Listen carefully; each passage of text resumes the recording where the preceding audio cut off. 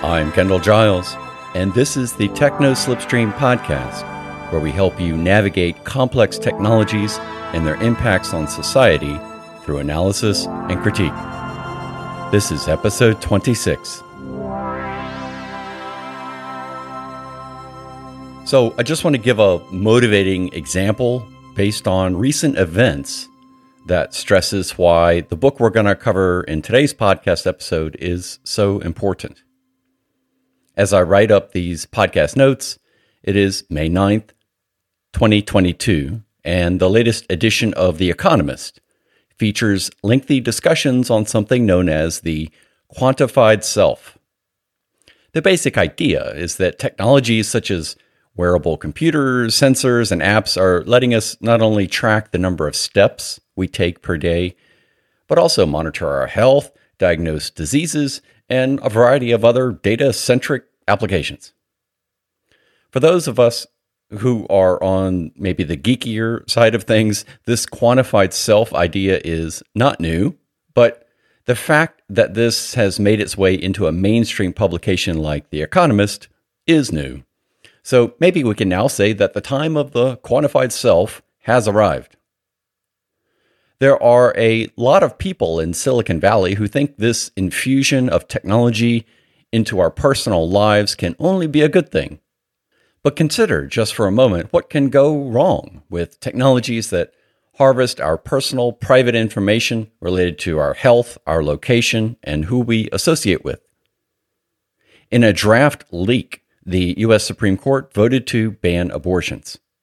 Immediately after this, state governments rushed to say that they would make abortions illegal. Government officials proposed making the abortion ban national, and some states proposed making contraceptives illegal. My point here is not to consider the ethics or morality of the people trying to ban abortions, but just as an example, think about all the quantified self devices. Think about all that personal, private data that is being harvested by corporations and governments. Then think about all those government officials who want to make health and medical decisions, like abortion, for you. Some women are actually now afraid of using, for example, period tracking apps because governments can use that data to track women who become pregnant, meaning with the criminalization of abortion that data can be used to specifically monitor and track women who might be considering an abortion. So while the topic of abortion is important, the larger point of this example, for today's podcast episode at least, is that we as a society are desperately in need of ethical and moral guidance for developing and using technologies, whether that's quantified self-tech, surveillance tech, robots, or nanotechnology. And that's where today's book, Technology and the Virtues, A Philosophical Guide to a Future Worth Wanting, comes in. In today's episode, we'll work through that book to talk about a framework we can use to help us not just deal with technology, but also live a good life in a technology-saturated world. Okay, let's dive in. The author of today's book is Shannon Valor, who is professor of philosophy in the Baillie Gifford Chair in the Ethics of Data and Artificial Intelligence at the University of Edinburgh's Edinburgh Futures Institute. And she has a PhD in philosophy from Boston College. Shannon currently focuses on exploring how emerging technologies, such as those involving automation and artificial intelligence, impact and shape our moral and intellectual habits, skills, and virtues. In other words, how these technologies affect our character. Her book, Technology and the Virtues, A Philosophical Guide to a Future Worth Wanting, provides exactly what it says on the title.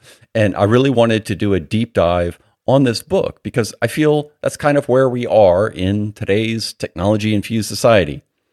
We have engineering cultures where they crank out new surveillance technologies or new artificial intelligence technologies, or new blockchain technologies, or technologies that increase the adverse effects of global warming, or you name it, without having to think about the ethical, moral, or other concerns related to due diligence of those technologies. In other words, our engineering and business cultures too often don't ask whether or not this new technology should be created. And on the consumer and user side of these technologies, how should we think about the technologies we use in our lives? How can they help us lead a better life? It is these sorts of concerns and questions that Valor tackles in her book. Overall, the book is structured into 3 parts. Part 1 is Foundations for a Technomoral Virtue Ethic. Part 2 is Cultivating the Technomoral Self, Classical Virtue Traditions as a Contemporary Guide. And Part 3 is Meeting the Future with Technomoral Wisdom, or How to Live Well with Emerging Technologies. And introduction and epilogue bookend those 3 parts. So let's discuss those parts in more detail. Part 1 proposes the basis for Valor's solution for how we should think about and live with technology, and she works through some of those challenges. This basis is a tradition for living the good life called virtue ethics. Now, what does Valor mean by virtue ethics?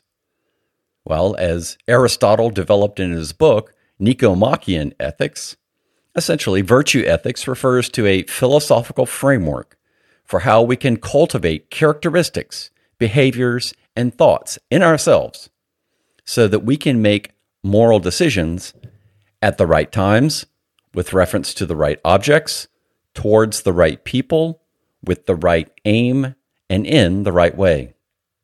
An important point that Valor develops throughout the book is that this concept of virtue ethics does not only come from Aristotle. A number of cultures around the world and throughout history have created similar frameworks for developing one's moral and ethical character.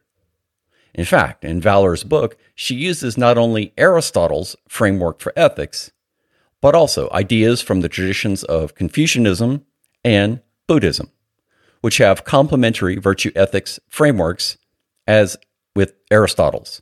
In today's podcast, I'm just going to focus on what Valor says about Aristotle, but I do like her inclusion of Confucianism and Buddhism because it adds breadth to her argument and also helps give more of a foundation for the technomoral framework she develops after working through Aristotle, Confucius, and Buddhism. That these traditions from different times, countries, and cultures share similarities suggests that maybe there is something to this concept of how to be a virtuous person and how to live a good life.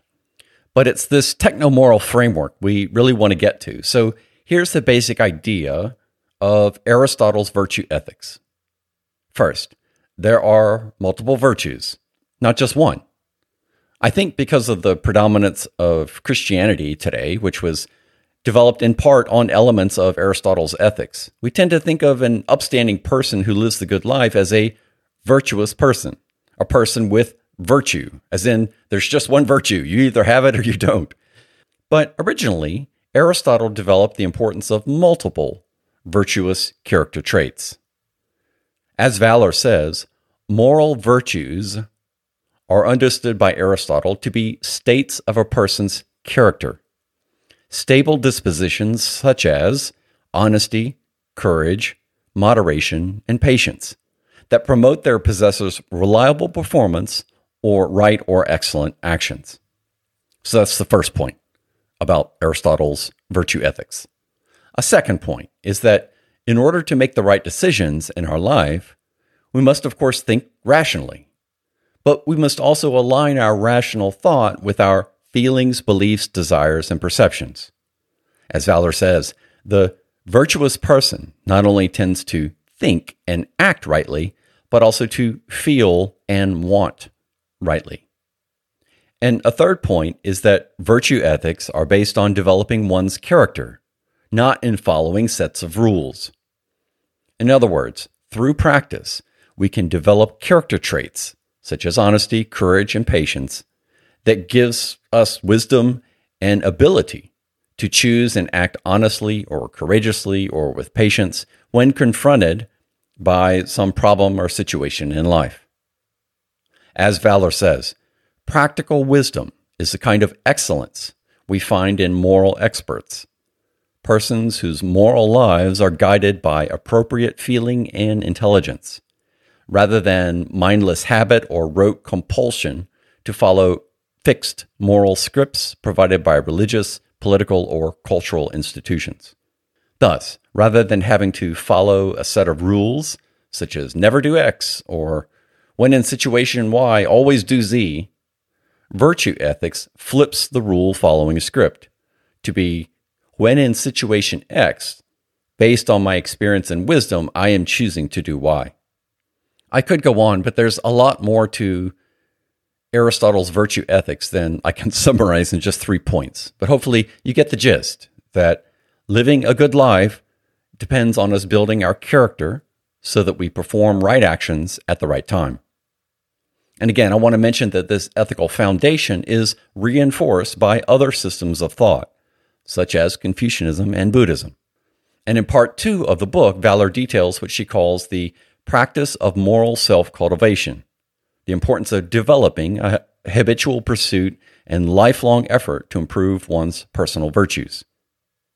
But what does all this have to do with technology? Don't we have all we need with just using Aristotle's virtue ethics? Why do we need anything else today? Well, the classical systems of virtue ethics aren't quite sufficient today.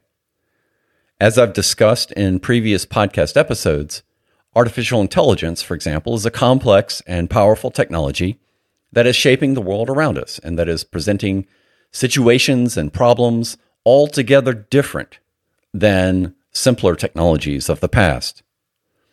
With AI, we are designing and sending out into the world systems that not only can sense and collect data from the world around them, but those systems also have agency to make decisions based on that sensed data to affect, in turn, the world around them. Technology has gone from just a tool, like a hammer, to one that must make ethical decisions itself, such as whether in a self-driving car, the car must make a decision to avoid a stopped vehicle in the road by swerving into oncoming traffic or just ram into the back of the stopped vehicle. And we are trusting the corporations who are making these self-driving cars to program it correctly, ethically, do the right thing. And this corporation that makes these self-driving cars, maybe they're similar to the same corporation that has used artificial intelligence to defeat and cheat on federal emissions tests, such as Volkswagen. So what is problematic about emerging technologies like artificial intelligence, and with technologies Valor identifies, such as nanotech, biotech, information technology, and cognitive science, is that how we should use such technologies, and even whether or how such technologies should be designed, is that these technologies preclude simple rule-based ethics. It's a complex ethical world we're living in, and these technologies must live and operate in that world too. These emerging technologies require us to develop character-based virtues to make the best decisions given the unique circumstances these technologies generate. Moreover, we don't need to make ethical decisions that affect just an individual. Surveillance and judicial sentencing systems, for example, affect groups and classes of people. And as we've seen previously in this podcast, complex technologies often have unintended consequences. As Valor says, emerging technologies, 1, present new problems of collective moral action. 2, are likely to impact future persons, groups, and systems as much or more so than present stakeholders. And 3, have unpredictable consequences that unfold on an open-ended time horizon. Emerging technologies then require us to build on top of Aristotle's virtue ethics foundation to create a framework that can help guide us in today's technology-infused world. We need what Valor calls a technosocial virtue ethic. Based on her analysis of the classical virtue traditions, especially that of Aristotle, Confucius, and Buddhism, Valor identified 7 common elements of a practice of moral self-cultivation for what she calls a technomoral virtue ethic of global scope. It would probably be too much to work through all 7 of these in one podcast episode. So maybe I'll pick the first 3 to discuss here. And if you're interested, you can pick up a copy of Valor's book to catch the rest. So the first element of a practice of moral self-cultivation that Valor has identified based on her analysis of the classical virtue ethics traditions is moral habituation. So what does she mean by that? Well, let's look at the second word, habituation. Valor works through the meaning of habituation based on the Greek origin in the word hexis and the related ethos. But essentially, we must approach and work to improve our skill at and understanding of the 7 elements of moral self-cultivation mindfully, so that they become positive patterns of activity that we intentionally choose to do. In other words, we must not just read about following the virtues, we must actually do the following in real life. Valor says, Aristotle is clear that we first become moral not by studying moral philosophy or listening to moral arguments, but by repeatedly doing moral things until they become habitual. Now, she did not say this, but it seems to me that if one were to try to get better at something, one must actually practice the skill one is trying to improve. Thus, the first element, the foundation of moral self-cultivation, is moral habituation, whereby she means actually mindfully and proactively working to improve one's moral virtues. We have to instill this habit within ourselves first. Now, Valor lists in her book a high-level agenda for developing a practice of moral self-cultivation, making this a habit. It's beyond the scope of her book, of course, but the next question I have then is, where is the practical agenda for translating her suggestions into actual actions and practices that we can incorporate into our daily lives? That's what I would like to see next. Hopefully she will write that. Otherwise, I'll be compelled to maybe write it myself, because I'm really interested in seeing a practical moral practice. Okay, but for now, that was moral habituation. And let's move on to the second element of a practice of moral self-cultivation, which Valor calls relational understanding. Once we have realized the importance of developing a habit of moral self-cultivation, we've instilled it, how should we think about implementing that habit in the real world? The basic idea behind relational understanding is that we must first realize that human beings are relational beings. We are not completely independent entities in the universe. We have families, we have friends, coworkers, we pass people on the street, we say hi to our neighbors. We depend on others to provide goods and services. This is an important contrast to some other systems of ethics, such as Kant's or utilitarianism, where they hold the individual to be completely autonomous. So with relational understanding, we actually are not completely free to make decisions independent of our relationships to other people. We each have certain roles and responsibilities in society that guide and constrain our choices and decisions. As Valor says, the cultivated person always acts from within her own unique context of important relations, roles, and responsibilities, while seeking perpetually more refined understandings of these relations and the moral obligations and ideals to which they give rise. Relational understanding, then, is critical for developing the virtues of justice and friendship, for example. Thus, the technomoral implication is that one of the self-cultivation habits we must actively develop and work on is improving and understanding the bounds, relations, and obligations we have with others in society, which will improve, for example, our virtues of empathy, friendship, and justice. This will help us be able to react in the right way when we encounter situations requiring moral wisdom in the real world. Okay, so for the third element of a practice of moral self-cultivation, we have what Valor calls reflective self-examination.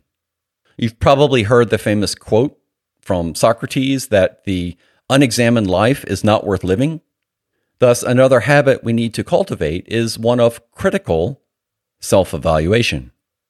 In other words, how do we actually learn to make improvements in how we act and what moral decisions we make? Reflective self-examination means we must learn and practice the skill of assessing, evaluating, and being critical of our own actions as a way of moderating and improving our future actions. This is one way we can cultivate the virtues of humility and honesty. Can we critique our own weaknesses, learn from our mistakes, and do better going forwards?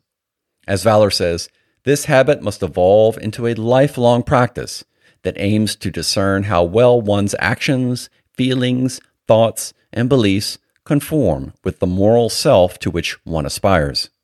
And especially considering the second element we discussed, relational understanding. Our reflective self-examination critiques must also consider our collective mistakes we are making today together, so that our future actions will be better not only for ourselves individually, but as a society as well. Okay, so those are 3 elements of a practice of moral self-cultivation: moral habituation, relational understanding, and reflective self-examination. I won't work through them in today's episode, but the book also details 4 more: intentional self-direction of moral development, perceptual attention to moral salience, prudential judgment, and appropriate extension of moral concern. In total, this framework gives us a path forward for developing our techno-moral wisdom, which can help us live a good life in a technologically saturated world. Now, by following this framework, this is how we get to become a virtuous person, how to live a good life. But we've not yet explicitly defined what being a virtuous person means. In other words, I've mentioned desirable virtues, such as justice, friendship, and empathy, but so far we've just mentioned bits and pieces. So for making the what we are aiming for more clear, Valor provides a taxonomy of techno-moral virtues. Again, because of the complexity, power, and potential global impact of emerging technologies, such as AI, nanotechnology, biotechnology, information technology, and cognitive science, we need to better understand what virtues are especially suited for helping us thrive in our networked global society, increasingly filled with technologies that have unintended consequences. Towards this, Valor lists 12 techno-moral virtues. 1. Honesty. 2. Self-control. 3. Humility. 4. Justice. 5. Courage. 6. Empathy. 7. Care. 8. Civility. 9. Flexibility. 10. Perspective. 11. Magnanimity. And 12. Techno-moral wisdom. Now again, because we're starting to run long in the episode, I won't go through each of those. But again, please get a copy of Valor's book and work through them. In the book, Valor works through each of these virtues, emphasizing how each is important in helping us lead a good life in today's technological world. I will also point out, though, that in addition to all that we've worked through so far today, and again with a reminder that I did not include lengthy discussions of Confucianism and Buddhism, Valor also includes in her book, in part 3, 4 case studies, where she looks specifically at how these techno-moral virtues that she's developed, these 12, can help us respond to and live a better life with emerging technologies. In specific, she has a chapter each on how we can cope techno-morally with social media, surveillance technologies, robots, and transhumanism. Each of these specific technologies present serious challenges to our ability to thrive together now and in the future. And I really wish I had more time to go into each of them, as well as to show how the techno-moral virtues Valor developed can help us deal with those challenges and lead a good life. The overall point of this analysis, though, and the point of the book itself, is that despite claims of the tech bros in Silicon Valley, technology by itself won't save us. Valor says, only with the broader and more intensive social cultivation of technomoral virtues, such as wisdom, courage, and perspective, can this aim be accomplished. We need not only technical code to run our software and systems, sure, but also technomoral code to help the humans better run themselves, individually and together as a society. Valor ends her book on a hopeful note by recalling the show Star Trek, originally created by Gene Roddenberry. Valor says that the real achievement of the future of humanity and civilization in the Star Trek universe is not the engineering creation of warp drives and transporters. It's that, as Valor says, humans cultivated the technomoral virtues needed to make humanity worthy of its greatest technoscientific aspirations. Such a future has not been promised to us, but it is the only future worth wanting.